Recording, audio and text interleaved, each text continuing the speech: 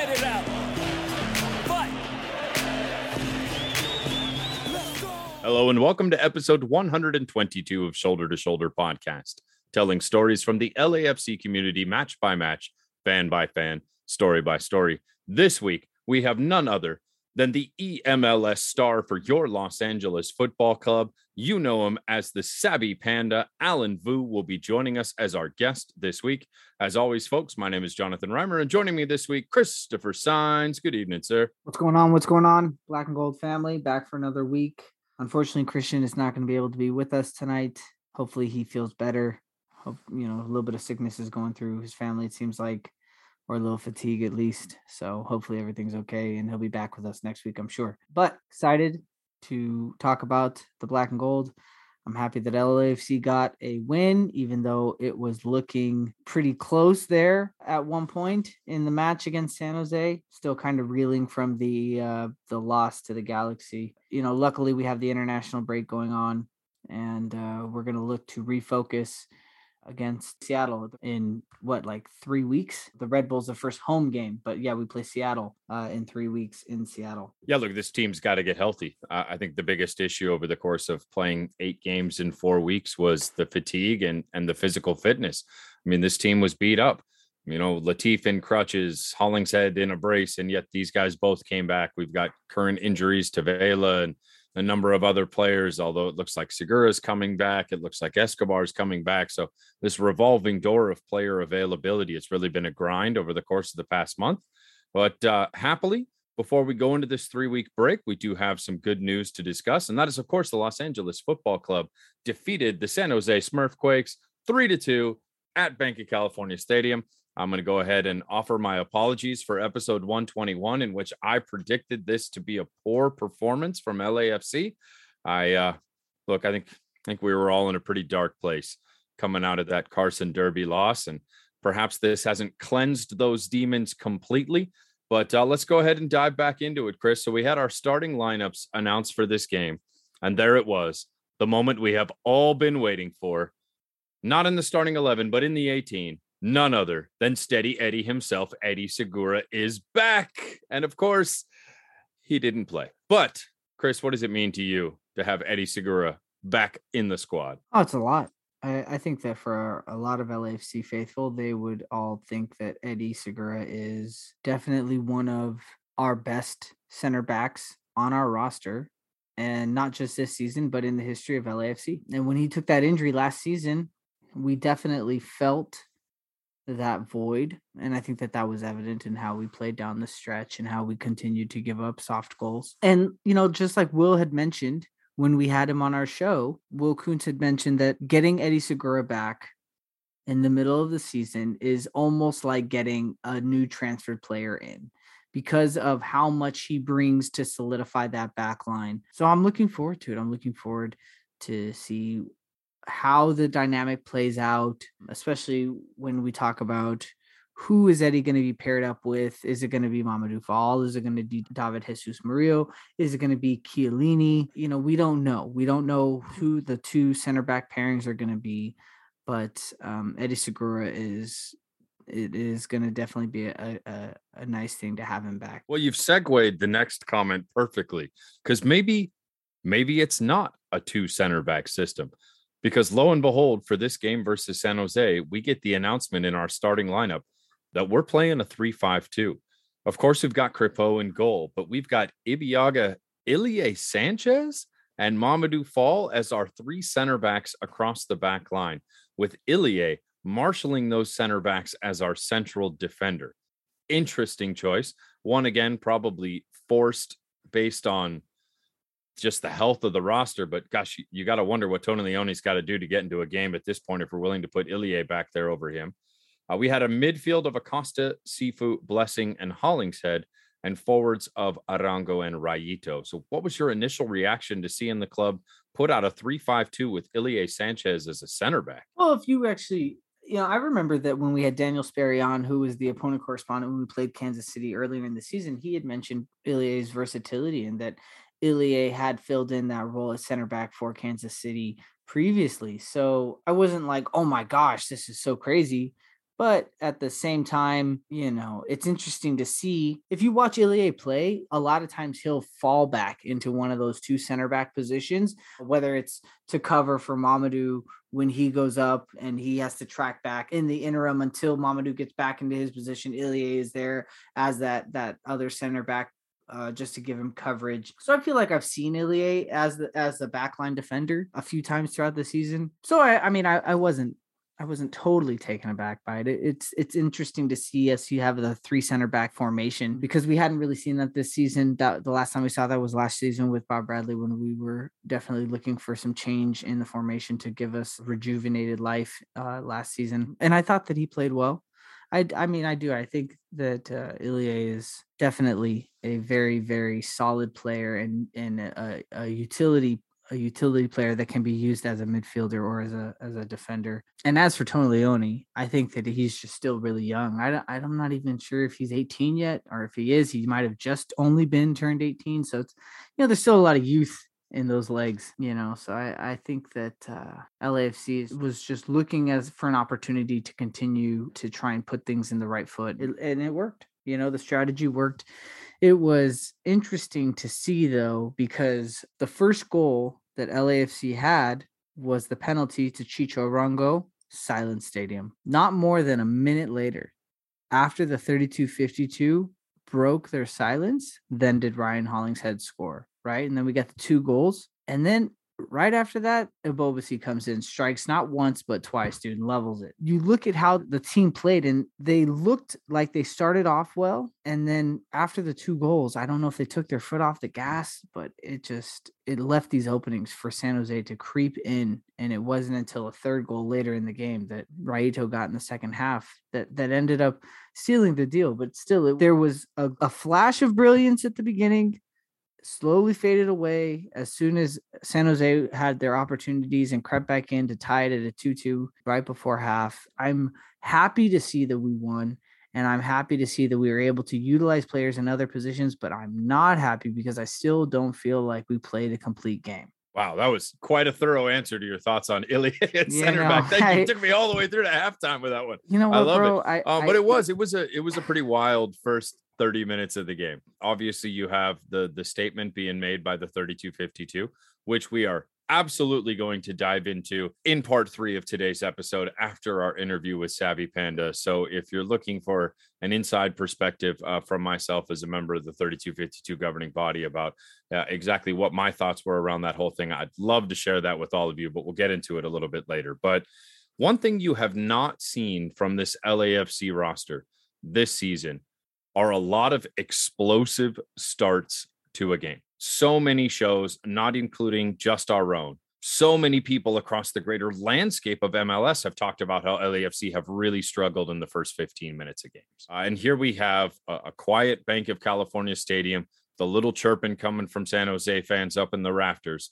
And LAFC came out and within those first 15 minutes of the game, found the back of the net twice.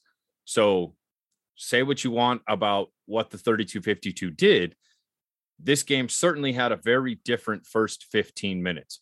Well, whatever led to that, be it in the locker room, be it in the stands, be it on the pitch, or a combination of all 3 of those things, we saw a phenomenal first 15 minutes from this club.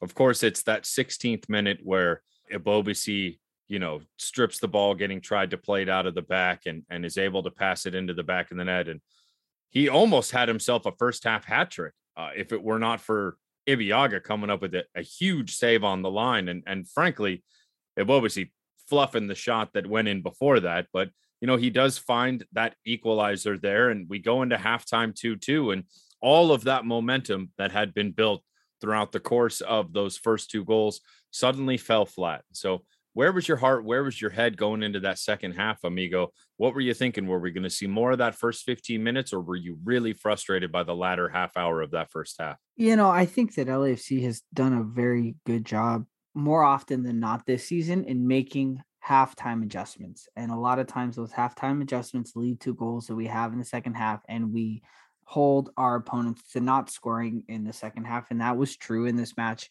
on Saturday. We had a goal right out of the gate from Raito in the second half, and we continued to not allow a goal in the second half against San Jose.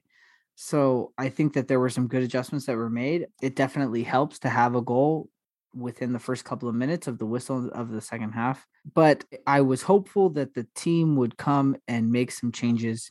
And, at the end of the first half, I felt the team was a little flat.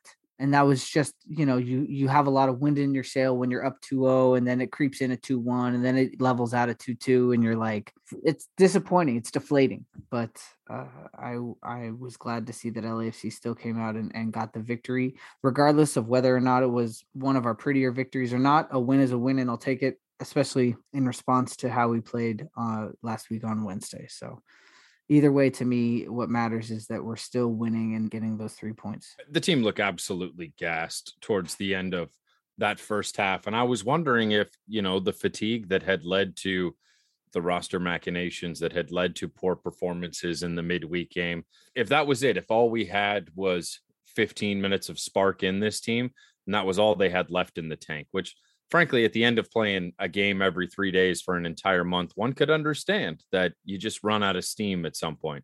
And the fact that we were able to come out of that locker room at halftime, find the back of the net, and then more importantly, shut the game down defensively for the remaining 45 minutes. I mean, San Jose had some looks, they had some opportunities, but for the most part, the defense kept themselves pretty calm and collected. And I thought we really saw the kind of heart and fight and performance from the players that we frankly did not see in the midweek game. It just looked like the squad was really pushing to go into this break with those points. And despite San Jose's best efforts, they were not going to squeak away that equalizer. I think it's so fitting that on our last show, our opponent correspondent came on and said, look, San Jose doesn't have a problem scoring goals, but, they've been giving them up at as good a rate as they've been scoring them. And they've been playing a lot of 3-2, 4-3, 3-3 games. And how he described that this game was going to come down to who could hold that last goal from going in. And if one team could stick it out, then they were going to take away the 3-2 lead. And that was exactly how this game played out. So spot on analysis there from our Quakes correspondent. So we go into the break, and here we have it. LAFC sitting atop both the Western Conference and the Supporters Shield standings. So sunshine and rainbows, I suppose, as far as our performance within the league. There are still a lot of people that have the sour taste of our bitter defeat in that US Open Cup in the back of our minds.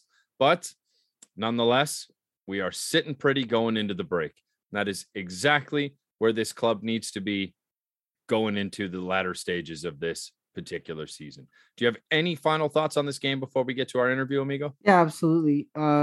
We talked about it a couple of times over the last few episodes, breaking up the month of May into 2 parts, right? The first 4 matches of May, the second 4 matches of May.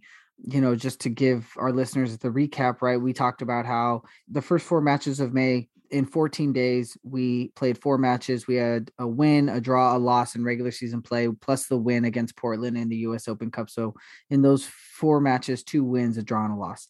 And we talked about how looking ahead, if we could have that same 2 wins, a draw, and a loss, that we would be happy with that result, especially if one of those wins came from the US Open Cup. That didn't happen, but I'm still trying to sit here and give a positive reflection on the overall performance of the club. In the last 4 matches in the month of May, again, another 4 matches in 14 days, LAFC had 2 wins and 2 losses.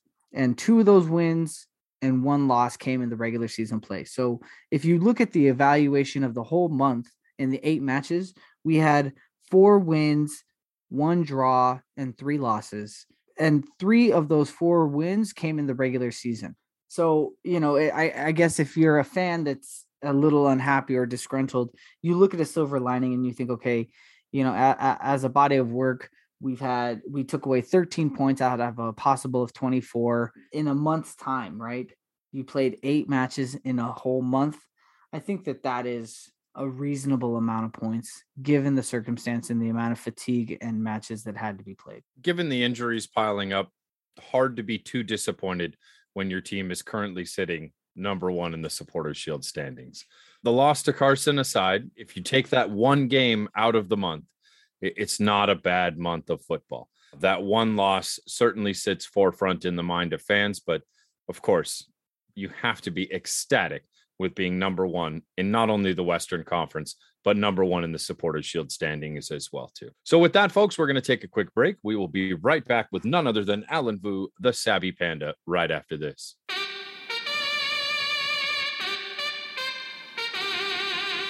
This is Will Kuntz, and you're listening to the Shoulder to Shoulder podcast. Folks, joining us now is none other than the Black and Gold's EMLS player, the Savvy Panda. It is Alan Vu joining us here on Shoulder to Shoulder podcast. Welcome to the pod, sir. What's up, man? How's it going? Man, excited to finally get our esports representative, man. The club has had an esports representative for a couple of seasons now. And, you know, Alan was recently joined the LAFC Black and Gold family back at the end of 2021. And we're just excited to hear the story. I'm excited. You know, this is definitely one of those industries where I don't feel like I'm fully aware of how it all works and the dynamic of it. And I can't wait to get into this. Yeah, we're really excited to hear exactly how you joined this club. So much about the EMLS world that, not being a big gamer myself, is something I find very fascinating from the outside in. But let's go ahead and rewind the story back a little bit. And when did the beautiful game, or in this case, perhaps the beautiful video game, enter your life, sir? I grew up my whole entire life playing FIFA video games until today. Recently, maybe 2 years ago, decided to take it to the next level, you know? So the first year, it was kind of getting used to the whole system, the formatting. Everything was, it's so different playing tournaments, you know? You get points based off of tournaments, and learning from the first year going into my second year before I got signed, I even took the next step further, you know, practicing even more, 6-7 hours a day of FIFA, which is a lot, you know? I think it kind of takes that kind of dedication being a first time professional gamer. So I did very well last year. Before getting signed, I finished 4th in North America, you know, after all the tournaments and stuff. So I think that's where LAFC kind of noticed me, just on the rankings. So they reached out to me, you know, like I feel like for contracts like this, you can't really you can try to put yourself out there, but people that want you will basically come to you. They'll come to you and they'll let you know when they're ready, you know, because they had their EMLS pro with Remy a few years ago. He was their pro for about 2 years. So maybe they were just ready to go in a different direction. So they went with me. And so you said that you had played FIFA your whole life. Did you ever actually play football too, like in a youth rec league or growing up in a club setting? Yeah. I actually played soccer growing up my whole entire life as well. I think the two kind of go hand in hand, you know? So I think if you ask any kid that plays soccer nowadays, they play FIFA on the side, you know? It's always the guy, the teammate that destroyed everyone in FIFA. So I literally beat everybody, and we would have like mini tournaments with the whole team, you know, at someone's house. And, you know, I run through the whole thing. We put some like $5 on the line, you know, as kids. It was a lot, you know, but we played all the time. And then, you know, I was always good. Then that's when I wanted to go the next step. Well, your career took a slightly different route before picking up the sticks professionally as a registered nurse. So tell us a little bit about how your career sort of managed you through the medical world. And at what point in time you decided to say, you know, being an LVN is fun and all, but I would prefer to spend, 5-6 hours a day playing a video game and try and do this professionally. That's a pretty stark career choice. I'm sure one the parents are probably not too pleased about at the onset. I'm curious as to what drives someone to make that decision. You know what? It takes a lot of time, obviously. Any days you have off, weekends, like you literally spend those minutes, those seconds when you're off. That's it. They have a saying where you don't touch grass. It means like you stay home and you play video games all day, and where I live during the summer, you can't touch grass because it's too hot out there. It's like 110 out there. So you don't even want to leave the house. Winters are cold, below 30 and below. So, you're indoors, and I don't know, maybe it's a little addiction in there along the way. A little addiction because, you growing up competing, you want to be better. You always want to be the best at everything you do. Like that's just how I've been. So, you know, when I put my mind to it, it's just, you just go. So that's where the nursing and FIFA comes in. You know, you just got to put your mind to it and it'll work. So I'm curious, growing up playing FIFA your whole life, what were some of the clubs that you preferred to use or play with, or did you just play with whatever club it was at the point in time? You didn't really have a favorite. I've spoken to people that have played video games, especially like sports games, and they have two different schools of thought where, you know, some people are, hey, I want to get really comfortable with one or two teams, or people that say, hey, I want to get comfortable. I don't want to get comfortable with any. I want to be able to play with any team at any point. So that way there's the versatility. Which one of those types of players were you? You know, like I'm looking at it at like a competitive point of view and casually having fun point of view, you know? So when you are playing with your friends at home, you don't really care who you play with. You kind of just want to play with. Sometimes you want to play with the bad teams, you know, because I was always winning, you know, so everyone wouldn't let me pick the best teams.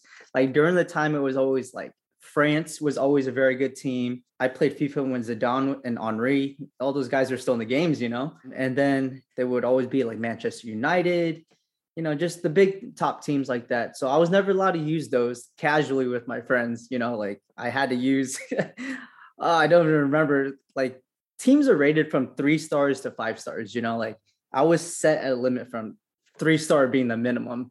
So against the 5-star teams, you know, like that was always me. But nowadays, when you look at competitively, people say the word meta, which means like what works best in the game.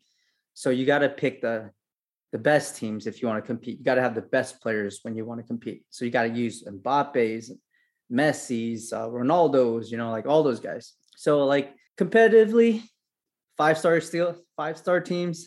Casually, I'm only allowed to use 3. I guess the question we're dancing around asking here is, did you support any other teams growing up? Were you a fan of any professional clubs? And did that influence the team you picked at all when you were a kid playing this game? Yeah. Well, I grew up basically a Barcelona fan my whole life, there from like Eto'o, Dinho to Messi, you know, like that was kind of like my era with them.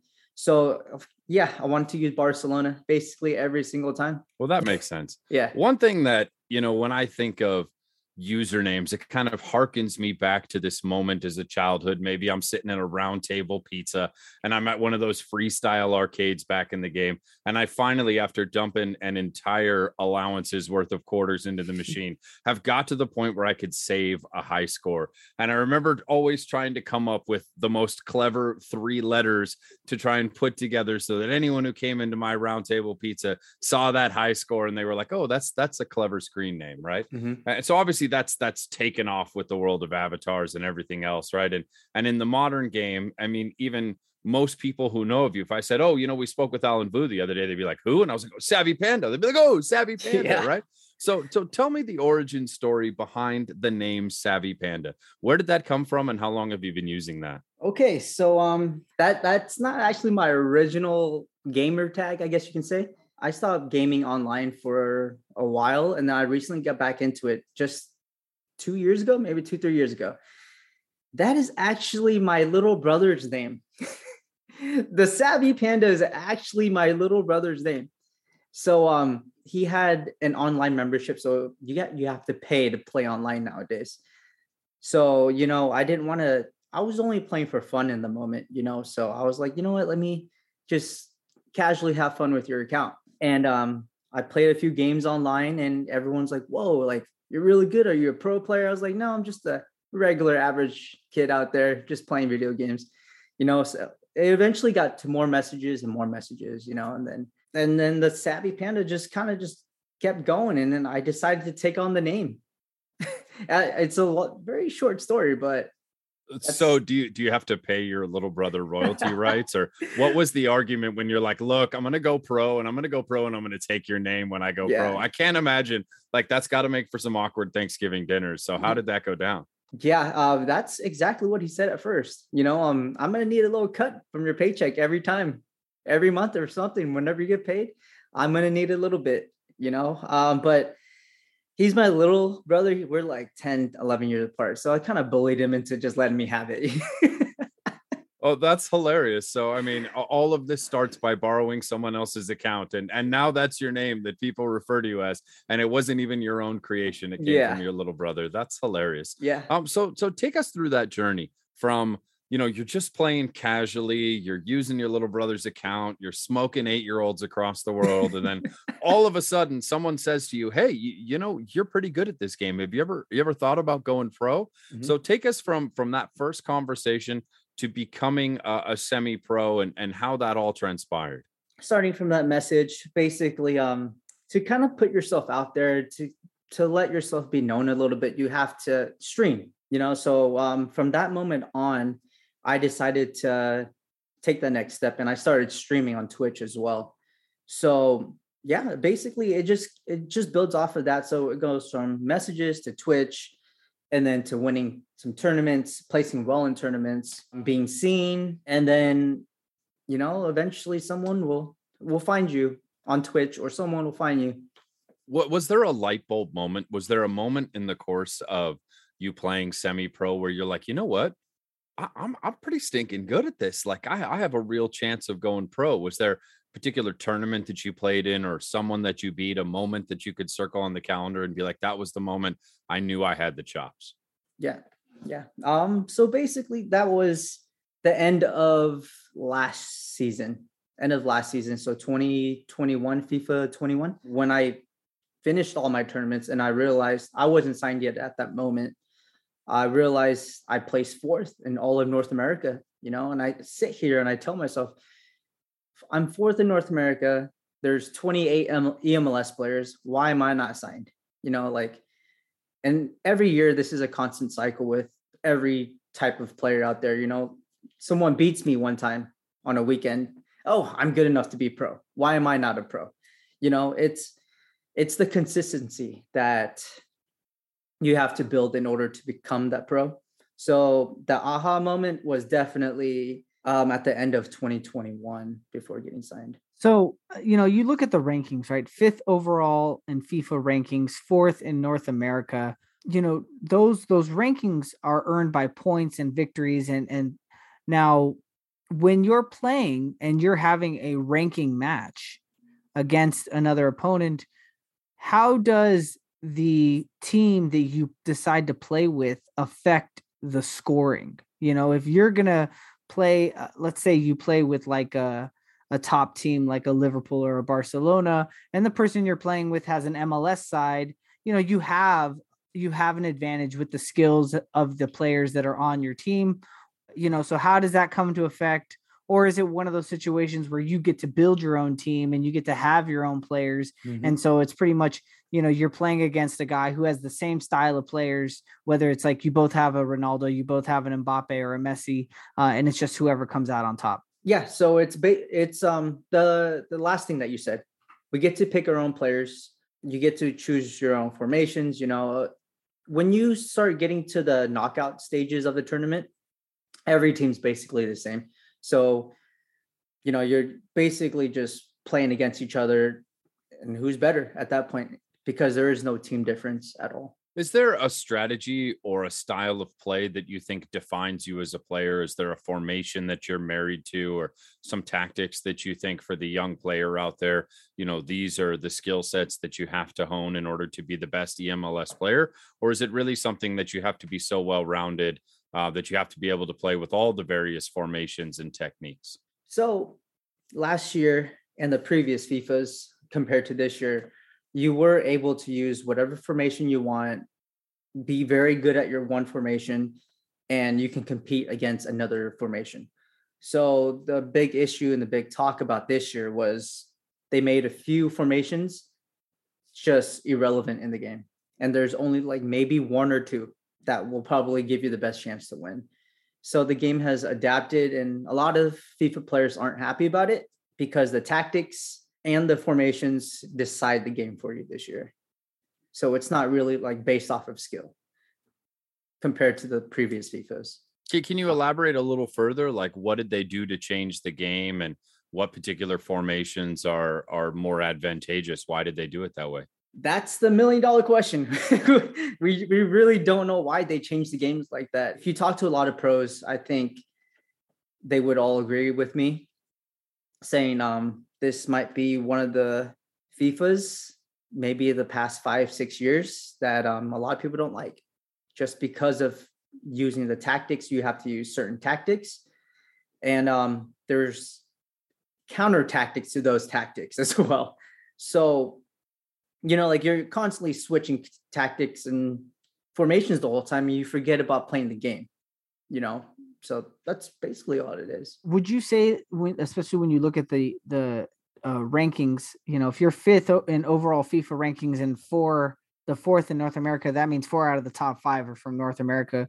Would you say that the esports for the ML is big for the MLS, or would you say that across the ocean in Europe, that esports is also just as big when it comes to FIFA? FIFA in Europe, UK is huge compared to what we have over here. Every year we kind of feel like things are always catered to the UK, and because their player base is so much bigger than ours. They hold more tournaments than us. That's all we have over here is EMLS. That's legit all we have. And it's only from January through March. That's all we have. And year round, they have Champions League over there.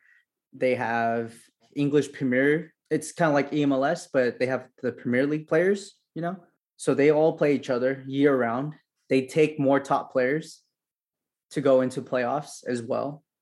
Here we get maybe 4 spots to go to playoffs. Over there, they get 16 to 20, So that kind of speaks for itself. What do you think the United States needs to do to grow the EMLS and the FIFA game here so that it's competitive, or at least viewed in the same light as some of the leagues overseas then? Oh no, we have the talent here. I just feel like it might not be on EMLS, because EMLS, their organization, everything they do is top notch. Like the most recent event that I played in, Austin, Texas, for EMLS Cup, that production level I heard it was better than EU's and UK's, all their stuff over there. I think it's just a matter of actually EA Sports making us a bigger thing over here. So there's nothing we can do as MLS organization.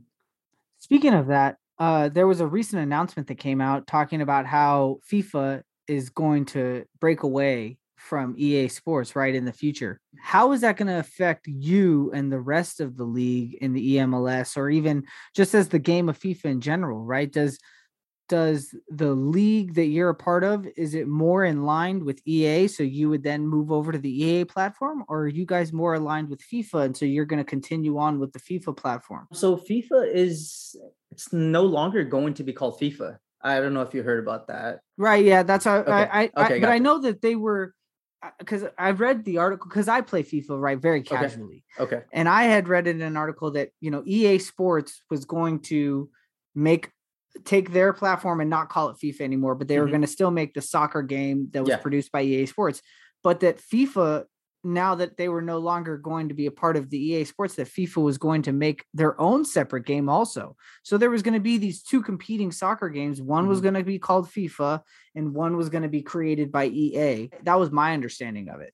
Well, my understanding was just, I think FIFA in general is not going to be part of the soccer game for EA anymore. What I'm getting from that is I'm hoping they host more tournaments, bigger prize pools, maybe, because they are completely moving away from FIFA. So I feel like maybe FIFA was kind of holding back EA just because FIFA is bigger over there in Europe, So right. If they bring it out of FIFA, then maybe we'll get a few more tournaments out of the year over here. Hey, 2 leagues, 2 paychecks, right? Yeah. Seems like a smart move. Yeah. So speaking of being signed, why don't you take us through how the Black and Gold introduced themselves to you and how that entire conversation went back and forth, resulting in you signing as the second ever EMLS player in the history of LAFC? It was very nerve-wracking. I got a message. I think it was a message through Twitter as well from one of the representatives. I think it was from Alex. Do you guys know Alex? Alex Sale? Yeah, he was my guy, man. I love that guy. Alex is the best, man. Yeah, he's a cool guy. He works for Men in Blazers now. He no longer works for the club, unfortunately. I know. He made my signing process very smooth once it actually got started. He kind of gave me the heads up about 2 months in advance that he was going to sign me, or LAFC was going to sign me. So the whole 2 months of waiting, I didn't think it was real. I thought it was just like a joke. I didn't know who Alex really was. I didn't know how big he was for the company, So I sat there 2 months just freaking myself out. I was like, is this real? Is this real? And all he kept telling me was just be patient, be patient. We have things in works, be patient. It was scary. It was scary. So we fast forward to November 24th of 2021. The announcement comes out that you've signed your first ever professional gaming contract. So the 2 months is finally up. The club comes back to you and says, this is legit. This is for real. Take us through that moment. That legit was a dream come true. From playing with my friends when I was a kid all the way till now, and finally being signed. You can't ask for anything else. And being part of the MLS, the biggest league in North America, I've made it to the top. Finally there. What was your family's response? I can't imagine your parents were probably too thrilled about the amount of time you spent playing video games. Was there that moment of validation where you got to take that first paycheck or that first contract and like slap it on the windows a la Good Will Hunting style at the family house and just kind of give the parents a little bit of how about them apples? 100%. That is exactly what I did. I was like, see, look, you can get paid and play video games. There you go. Stop yelling at me. Don't take away my console ever again. Don't take away my little brother's console ever again, because you never know what's going to pop up. And that's exactly what I did. But they're very happy for me. They know how much soccer means to me growing up my whole entire life. So it's a big step. Tell us about coming to LAFC, seeing the stadium, the 3252, seeing it all in person, right? Tell us about that experience. Oh man, it makes anyone a fan. If you're just an MLS fan and you don't know who to root for, you go to that stadium and you see the 3252 on the side and you're just like, wow. I went to a Barcelona game just recently that summer. And then I came back and I got like the same vibes. I'm not even kidding. The fans chanting and going crazy for the full 90 minutes is insane. And, that atmosphere it made my wife become an LAFC fan. Like she's like, I'm going to the store. I'm going to this is my new team. I don't even care. So then I also took my cousins recently to go watch a game, and they're LAFC fans now. Love it. Die Love hard. it. Love it. So, we know that your season is a short extension, right? You said it's at the beginning of the year, January to March, right? Is typically when the season goes. So what do you do in between then to kind of tune up? Are you still Twitch and streaming regularly for fans to come in and watch you play? Is that something that our listeners, if they were interested, could participate in? Yeah. So I still stream every weekend. I recently just took the 2 weeks off because too much FIFA is not too good for the mental health. It gets you frustrated in a moment. So you got to take breaks. So I took about 2 weeks off. So I'm back to streaming all my weekend games and, just kind of hang out, just interact. You don't take it too seriously anymore because obviously the competitive season's kind of over. So that's on Twitch, and it's the Savvy Panda there as well too. You know what? So how the Savvy Panda is my little brother's name. I kind of wanted a rebranding. So I changed it to my actual nickname that I've been called my whole entire life. So my new Twitch name is Vuskis now. So it's my last name is just like skis at the end. So all right. So Vuskis. Yeah. Any thought of changing your professional name for the club next year? Is this going to be the last year you'll play under Savvy Panda and stop stealing little brother's name?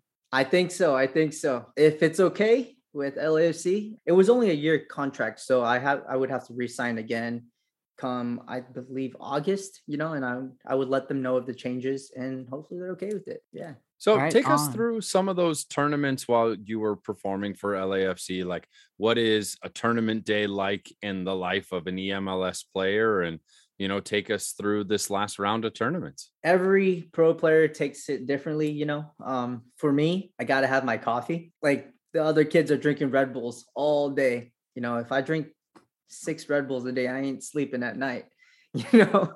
So I have a few cups of coffee, you know, that's kind of my little morning routine. I like to wake up and get maybe an hour and a half, 2 hours of warm-up games, which is kind of crazy.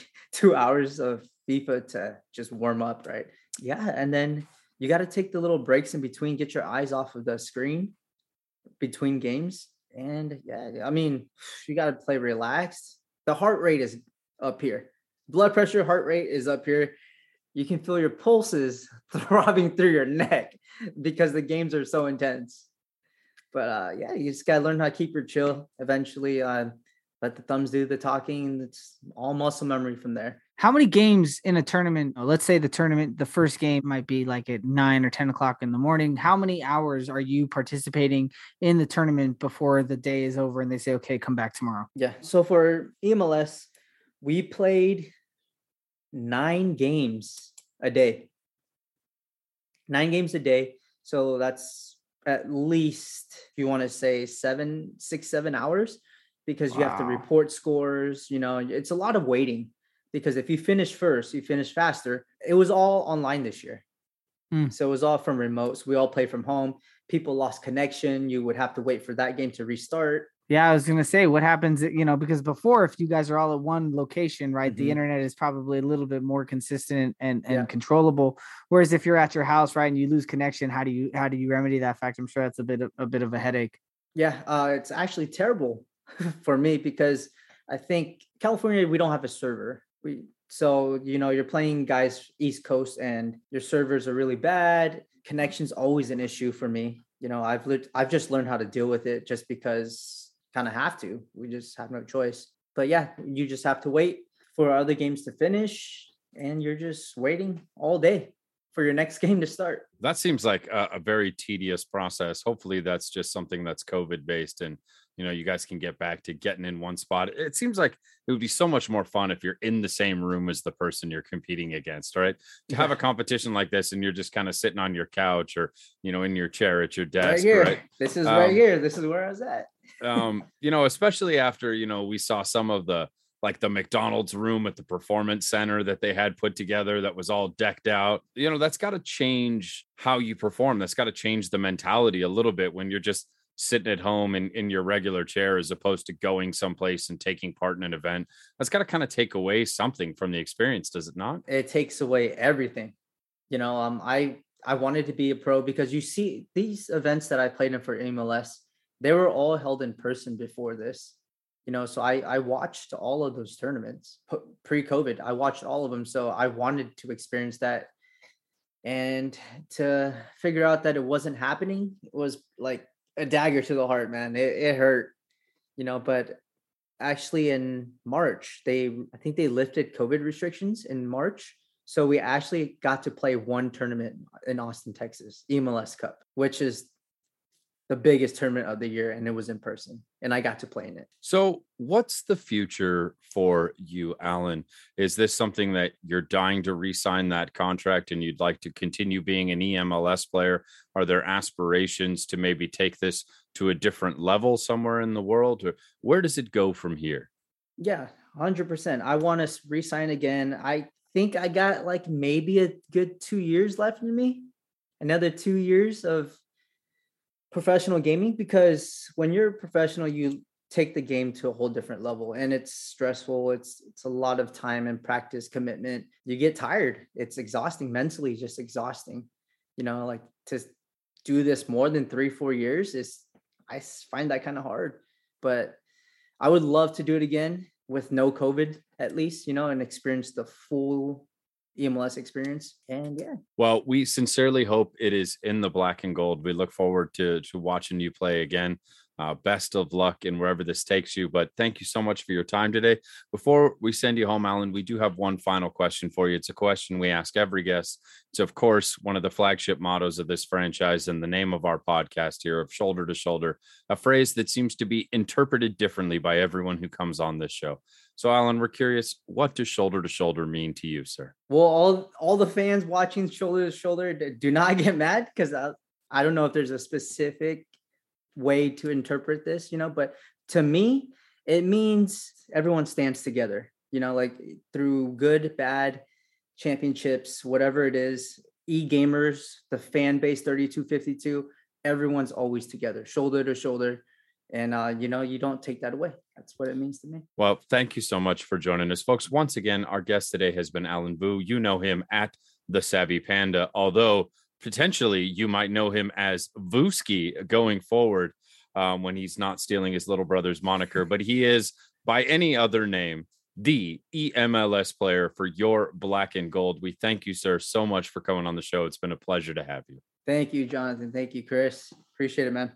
Thank you, man. Hey, good luck the rest of the season, and I'm sure we'd like to get a game of FIFA against you, but you have to take a 2-star team against. Yeah, all right, yeah. Let me know, Chris, whenever you're ready, man. Right on, brother. I would never, ever be ready. You would destroy me at any level. You could give me a team of all Ronaldos, right? And you could play the easiest team and you would still destroy me. I'm terrible at video games. But nonetheless, sir, thank you once again for coming on. Folks, we're going to take a quick break and we will be right back with the final segment of today's show.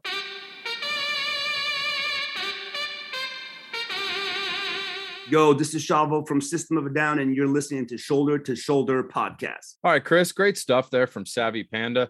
Let's go ahead and dive into the rest of the news and notes going on around the LAFC world. And I think we would be remiss if we did not start with a conversation about the 12 minutes of silence from the 3252 to begin our game versus San Jose.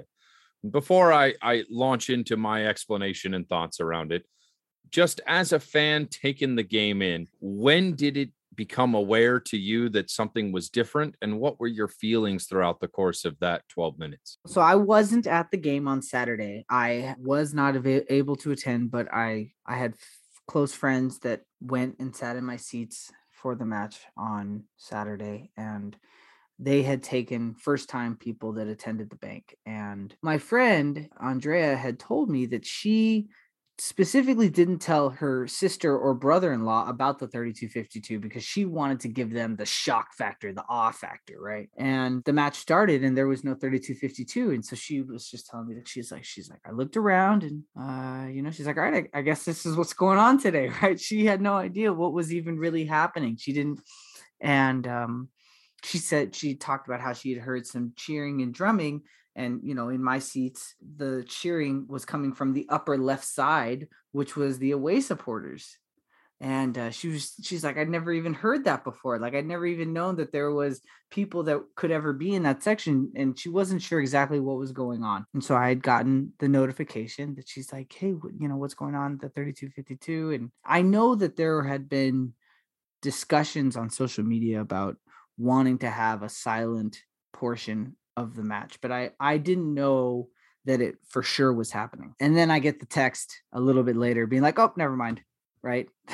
it's on. And, she then told me that, the look on her sister and brother-in-law after those 12 minutes of the fans. And it was just, it changed the environment. It changed everything about it.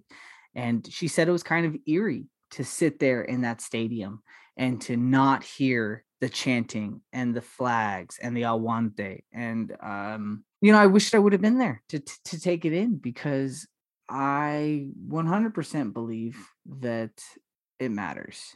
And having the 3252 backing the club and backing the players, it motivates the players to play better.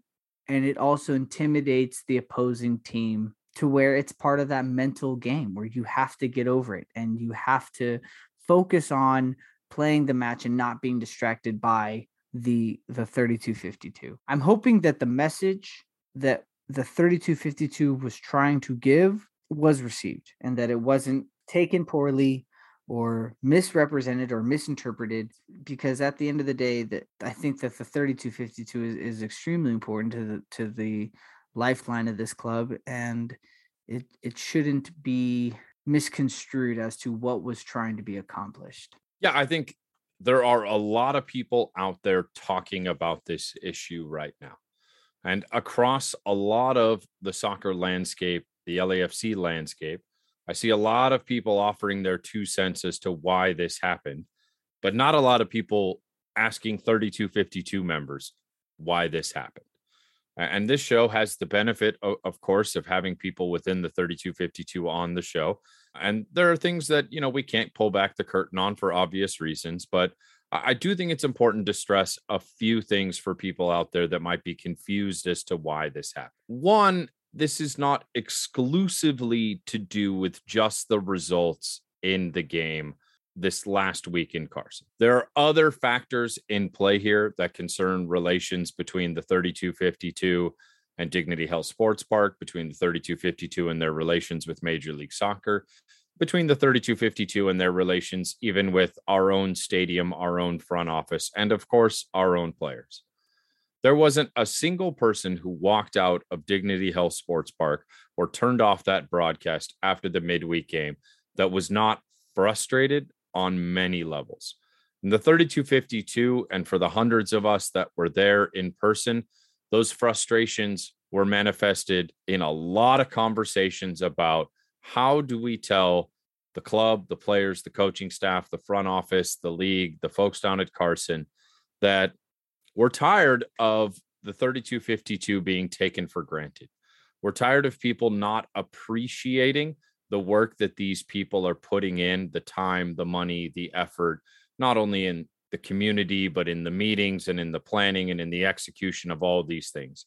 And there are a number of issues that need to be worked out, both within this club and outside of this club, that we felt it was important that perhaps we should step back for just a moment and let people see exactly what this LAFC experience would be like without the energy created by the 3252, in hopes that that helps ignite the right conversations to happen, not only in the locker room with our coaching staff and players, but in the greater landscape of the relationship between the 3252 and the front office and Major League Soccer and other franchises in which we go and visit.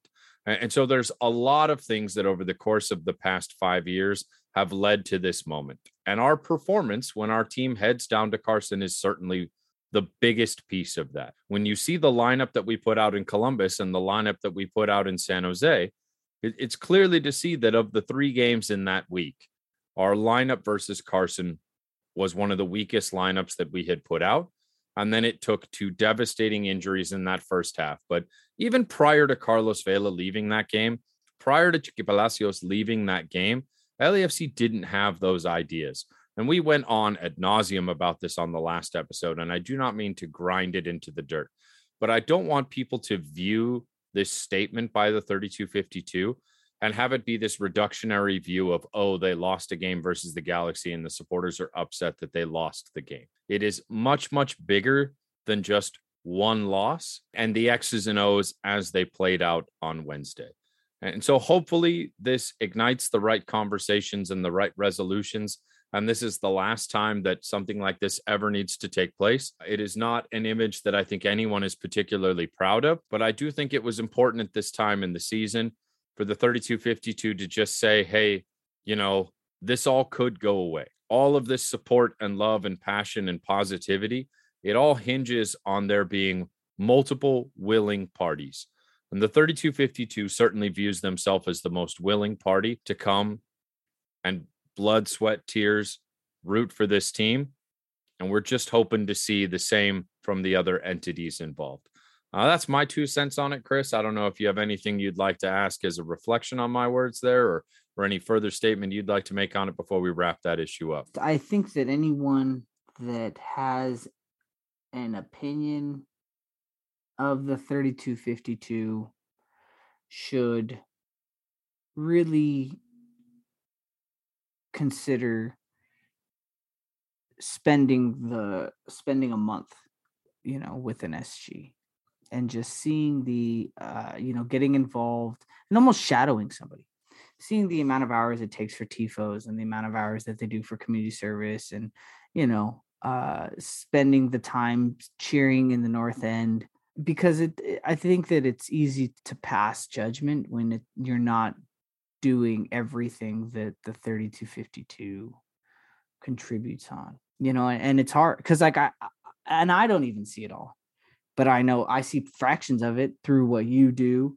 And, through just social media and the amount of charity, like Global Diplomatic, right? They just had an event at the Lab 5 where they went and donated food for at people at Skid Row, and they had the tournament at Lab 5, to try and raise funds. Or how the Cuervos had the smash burgers, the ones that Chiquilin does, right? When you look at all of the ways that this community is trying to bolster it and build it out, I think it's unfortunate sometimes that people can perceive things in certain ways and then they want to put down or disparage efforts. It's just it's frustrating, but at the same time, I don't know. I guess I can see both sides of it, but I would just encourage people that before you sit here and try and pass a judgment or formulate an opinion, I should say, not necessarily pass judgment, formulate an opinion, that you do your due diligence to spend the time to have as informed of an opinion as possible. Yeah, maybe walk a mile in our Adidas for a little while. I do want to give some serious shouts out to the Cuervos. Those burgers were fire. Oh man, I had one while I was next door at Defender's Tent there, and I was doing shots for Mo. I heard that the Cuervos raised an insane amount of money selling those burgers. Hats off to them. A shoulder to shoulder and Defenders of the Bank, the Pod fam getting together. We were able to sell quite a few shots for Mo as well, too. We raised over $740 as well, selling those tequila shots, which were donated by you in many ways, Chris. So thank you for that. Poured by myself. So excited to see that keep going. And we'll have more shots for Mo out there on Christmas Tree Lane when we get back to games. So let's go ahead and dive into that. We got a few games coming up hot and heavy as soon as we come out of this international break. So starting with June 18th, we'll be up on the turf in Seattle. We'll immediately be coming back to play the 26th and the 29th at the Bank versus the New Jersey Energy Drinks, followed by FC Dallas. We have a game away at Vancouver, and then rounding out July 8th, home versus the Galaxy. So that is a pretty tough stretch of opponents coming out of this international break. Obviously, we're looking right now to get healthy. Is 3 weeks going to be enough time to get Escobar back to fitness? Blessing, Hollingshead, Vela, you name it, the list goes on. Ismail Tajuri-Shradi. How many of these players are going to be able to be fit and ready to go? Because once again, in a 2.5 week span, we've got 5 games. It's a game every 3-4 days once again as we come out of this break. And the same issues that we were talking about of compacted schedule leading to injuries and poor performances, here we come out of the break to a compacted schedule versus a run of some pretty good teams, right? Seattle, now that their CCL run is over and they're fully focused on this season, is going to be a very different from Seattle than the one that was, hanging out at the bottom end of the standings. I don't think anyone anticipates them to spend the rest of the season there. As Will Kuntz told us, they've won the cup in years where they were in last place in the middle of summer because they know how to put it together at the right time. Red Bull, not a bad team. FC Dallas, right behind us in the standings. I mean, they've been creeping up on us over the course of the past 3 weeks. Going to Vancouver and traveling to Canada, that's nothing to scoff at. And then, of course, coming home versus the hated ones, the Carson Galaxy as well, too. It's a pretty rough stretch. So, Chris, what are your thoughts on that run of games as we come out of this break? I think that we need to take a page out of how we did in May and look to try and improve on the things that we need to do better on, and take note of the things that we did well on. I think that rotation is going to be key again. And I think that Steve Cherundolo would behoove himself to earmark the matches that I think we find most important. Obviously, that finishing off these 5 matches against the Galaxy, like, we're going to want to make sure that the roster we put out against the Galaxy on the 8th is the absolute best roster that we have. So that's going to mean that we might have to put in some rotational players against Vancouver. And if you work backwards, right, like, I think that of these matches, the priority is going to be the Galaxy game. And of the other 4, you're going to want to maybe take 6 to 7 points, ideally, from the other 4.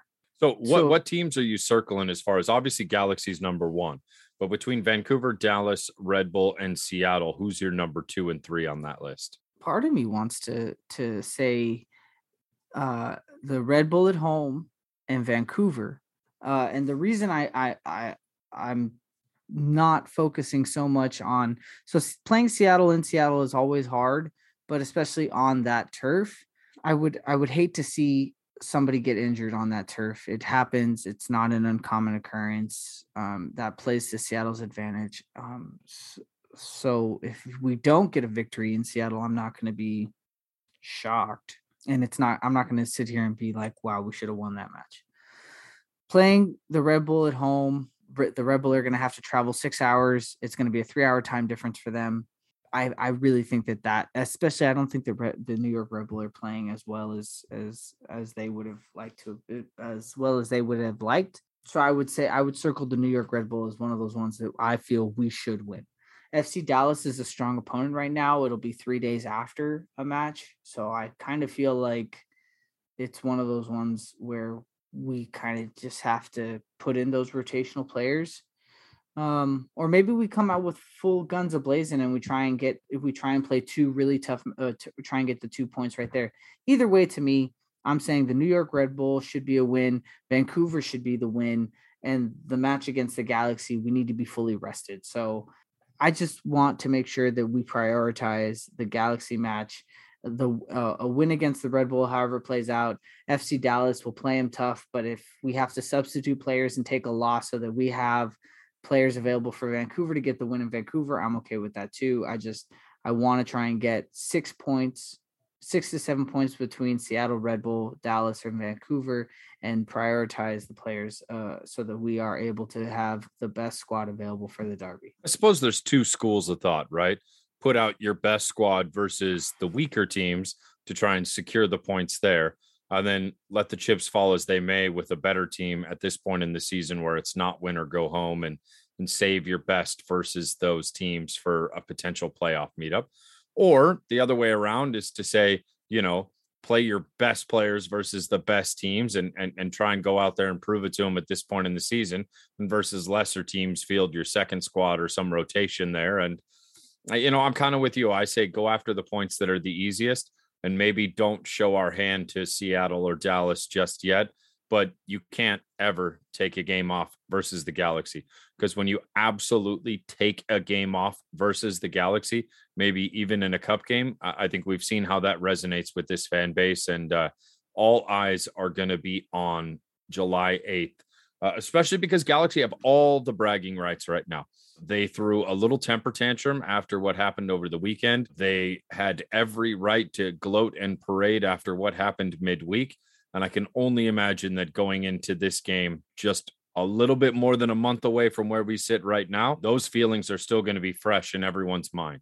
But what they are going to see is a slightly different LAFC roster.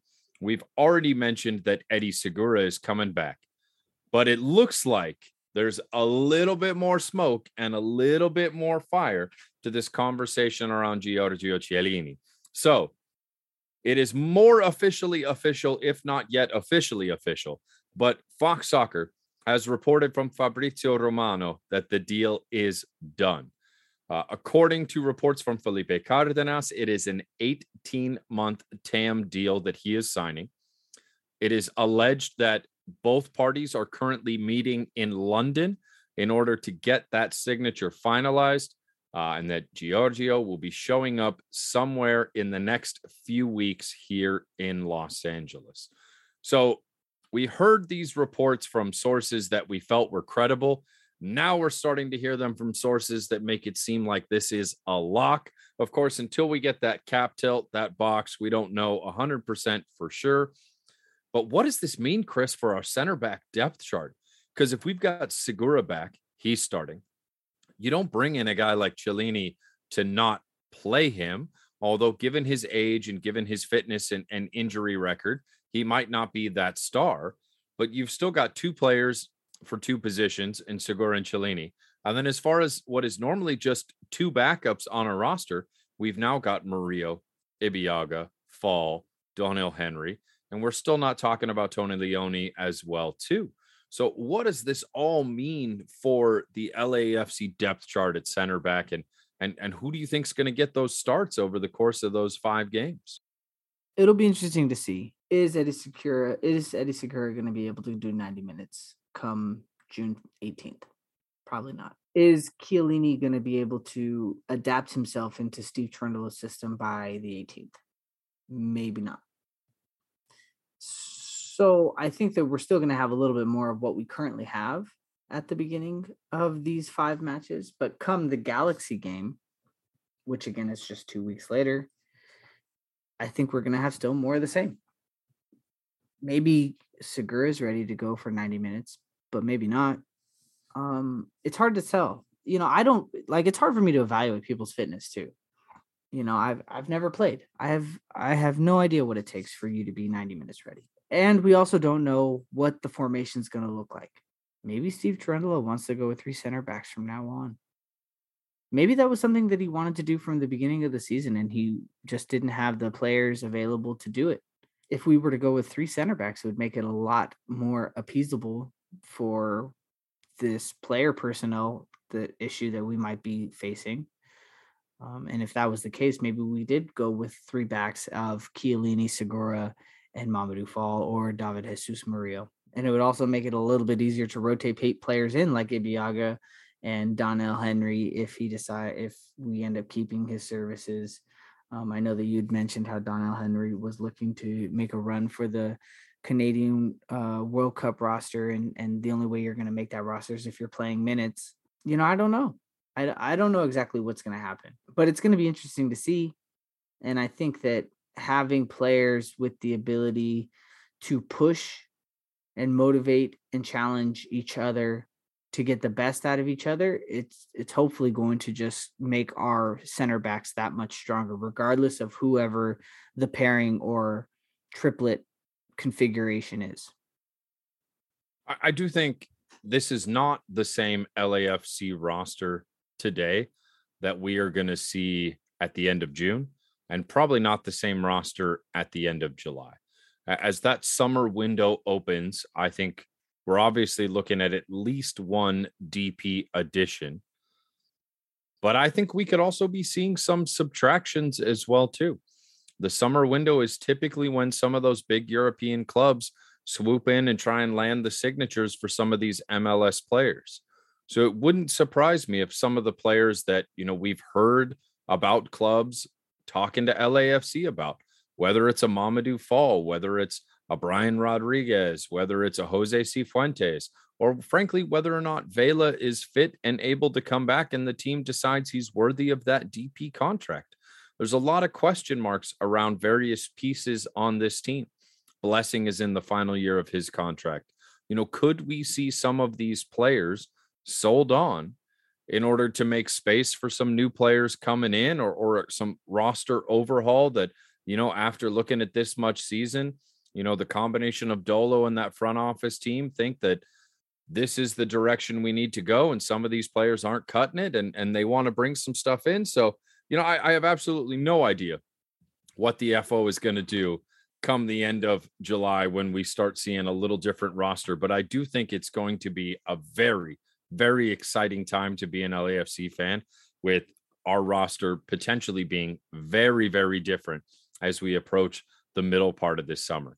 And in speaking of rumors, there was another player rumored to LAFC. Now, this is coming to you guys from The Sun, which is by all means not the most reputable of outlets, but we have heard this from a couple other different people as well too, that potentially former Arsenal player, former England player Theo Walcott has received an offer from LAFC. He's currently on loan from Everton to Southampton, but he's got 47 caps for the English national team, played for Arsenal for 12 years. It's certainly a recognizable name, if albeit at the end of his career. He hasn't found the back of the net once in the 2021 campaign for Southampton, where he's at on loan from Everton. But what are your thoughts of Theo Walcott potentially joining the Black and Gold, Chris? I'm mixed on it. Theo is a player that I think could help LAFC. Obviously, if you're playing at the EPL level, you have a certain level of ability and skill that would definitely influence any MLS side. We have, for the better part of 5 seasons now, we have given ourselves this label of being a team that doesn't bring in these older veteran European players. And I find that badge, we wore it like a badge of pride. Like, we are not the same as another MLS side that would look to hire in. Yeah, this isn't a retirement league. This isn't a Right. retirement team. And we have always had this image of, hey, we're gonna invest in young, exciting, youthful players, develop them, and send them on their way. But then you see a big signing like Chiellini, who's in his mid to late 30s, and then you see one from Theo Walcott, who's in his early 30s, and that's not to say that he may not still have 8 or 9 good years left in him, but the fact is that his season is closer to being over than it is to just beginning. And not his season, his career. His career is closer to being over than it is to not being over. And so when you do that, right, I've always liked LAFC taking the risks and having the young players and looking to develop them. And sometimes they hit and sometimes they don't. But when they hit, they're fun. And you get behind them and you look forward to seeing where they're going next. When you get a player like Theo Walcott, you get the impression, or at least if not, it's in the back of your head, is this his last stop? And if this is his last stop, I don't want to ever be anybody's last stop. Like, I don't want to be this club where people retire with our team. I want to be a club where we send people off on their way. But at the end of the day, if somebody like Theo Walcott comes in and gets us this championship, I'm going to be just as happy too. So, it's like, what am I really complaining about? I have no idea. He could be great. He may not be great. You know what? So many different players. It's not just what they put on the pitch. It's how they are in the locker room. It's how they are off the pitch. It's how they show up for fitness. It's the culture that they bring alongside with them. I don't really know anything about Theo Walcott other than what he does on the pitch. So, I mean, to me, it could be a great signing. It could be a terrible signing. I have no idea. I guess it kind of comes down to, obviously, roster cap. How much money is he making? To get a name like his, you'd have to imagine that it's going to be a healthy amount of money. Is he worthy of a DP contract given his age and performance of late? No. If it's a TAM deal, would that money be better spent getting someone within the league? Maybe. But you have to figure, this is probably not someone who's going to come in and take minutes from Chicho Arango or Carlos Vela or Brian Rodriguez. But if Theo Walcott comes in and starts taking Mahala minutes, Moose minutes, Cal Jennings minutes, then it starts to look like an addition to the roster. But at what cost? And that's the real question here, is how does this affect cap space? How long is the contract? Is he just seeing it out for the end of summer to have some fun? What's his buy-in? There's so much about this that it seems like a rumor right now. It doesn't seem like it's something that's really concrete, but we'll see. We just wanted to float that by you guys as something that came across our radar. That's about going to wrap us up for things that are going on currently within the Black and Gold for us this week for episode 122. We'd really like to thank Alan Vu, the Savvy Panda, for coming by. This will be our final episode in AAPI month as we get ready for Pride Month. We're looking forward to, hopefully there will be another Pride TIFO. I know the one with Freddie Mercury won TIFO of the year, and so we've sort of set a precedent with our Pride TIFOs. I'm really hoping we see another one of those throughout the course of this month, and it's going to be some fun community events. And Chris, it arrived in the mail today. I've got it sitting right over here about 5 feet from where I'm sitting, but I want your thoughts on, I've got it. The first ever kit with Rockstar across the front. It's our Pride kit. Check this bad boy out.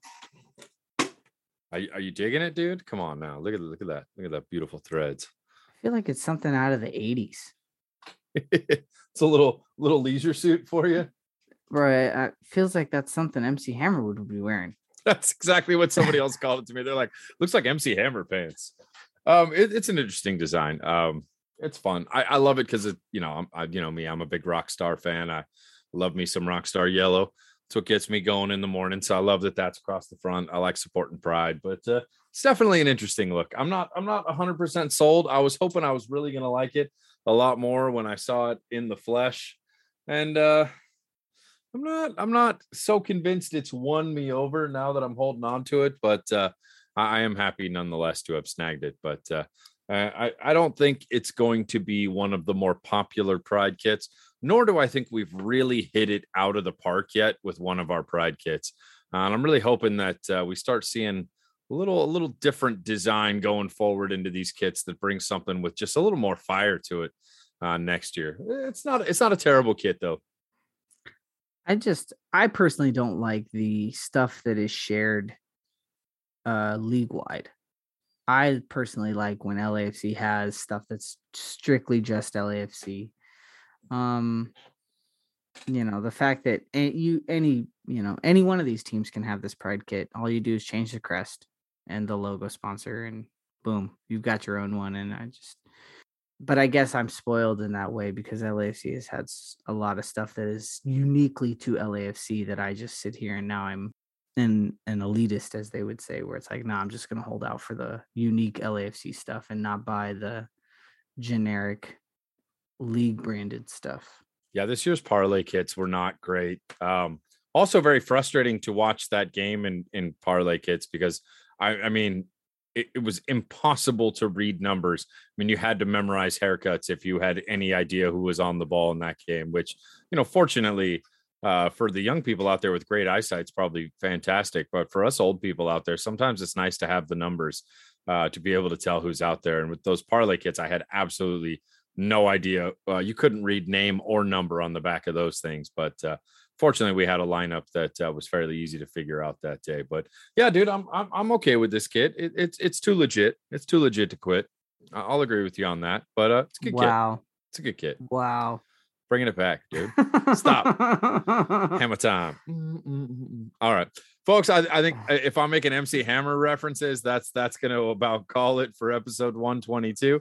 On behalf of myself, Jonathan Reimer, and of course, Christopher Sines, we'd like to thank you for listening.